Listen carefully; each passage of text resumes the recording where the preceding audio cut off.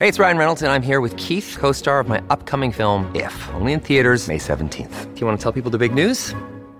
All right, I'll do it. Sign up now and you'll get unlimited for $15 a month and 6 months of Paramount Plus Essential Plan on us. MintMobile.com/switch. Upfront payment of $45 equivalent to $15 per month. Unlimited over 40 gigabytes per month. Face lower speeds. Videos at 480p. Active Mint customers by 531.24 get 6 months of Paramount Plus Essential Plan. Auto renews after 6 months. Offer ends May 31st, 2024. Separate Paramount Plus registration required. Terms and conditions apply if rated PG. Welcome back. It was obviously a tough weekend in our state, especially for some folks. We also saw a political longevity record broken and a singer make a splash on American Idol. I'm Mike Morgan and we're down in Alabama. Well, the biggest news over the weekend in Alabama, of course, was the tornado outbreak that struck several parts of the state, most notably in Lee County. I have weather reporter Lee Morgan with me now to talk a little bit about what happened yesterday. Well, Ike, it looks like obviously it was a very devastating day for Alabama. It's probably the worst day for tornadoes we've had as far as fatalities go, at least since 2011. And in fact, I was looking at numbers from the Storm Prediction Center. Nationwide last year, in 2018, there were only 10 deaths in all of the United States from tornadoes. And unfortunately, it looks like Alabama has surpassed that alone in one day here in 2019. Y'all check AL.com today for updates. As of late last night, there already had been more than 20 fatalities reported.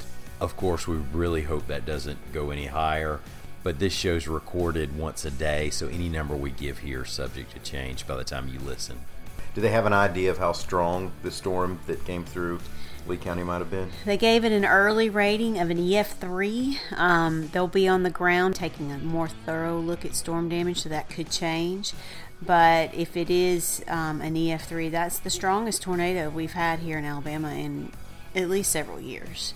And when we say Lee County, for those who are not from anywhere around here, south of Auburn, Opelika, I don't know if we mentioned that. Yeah, in Lee County, that's in southeast Alabama. These storms passed probably roughly around 10 miles or so south of the Auburn and Opelika area, so it's very close to a more populated area. You know, there's also several other places in the state that got hit. Eufaula suffered some major damage from pictures that we have seen. They're going to send a survey team out to look at that.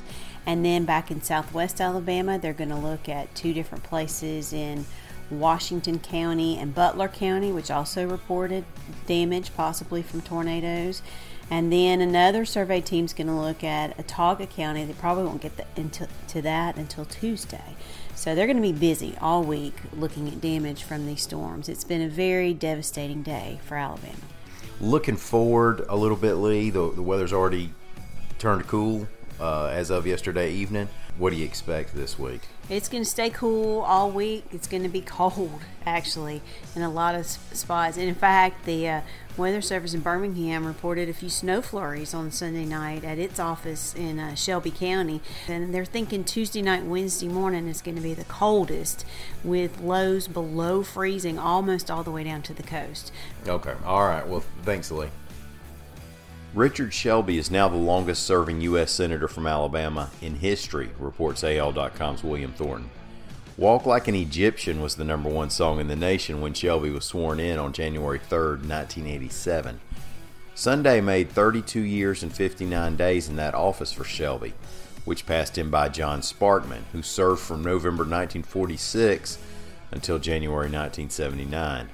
Sparkman in 1952 was the running mate on the Democratic presidential ticket led by Adlai Stevenson. It looks like the Birmingham area has another contender on American Idol. AL.com's Mary Colurso reports that 20-year-old Walker Burroughs impressed all three judges when he did Ben Rector's Love Like This from the piano. As for the judges, Luke Bryan said he did a great job. Lionel Richie said he wants Burroughs to blow the competition away. And Katy Perry said his performance was dope, which still is high praise, I suppose. Burroughs now heads to the Hollywood round. Thanks for listening, and y'all stay warm the next couple of nights. We'll be back tomorrow. Until then, come see us on the internet at al.com.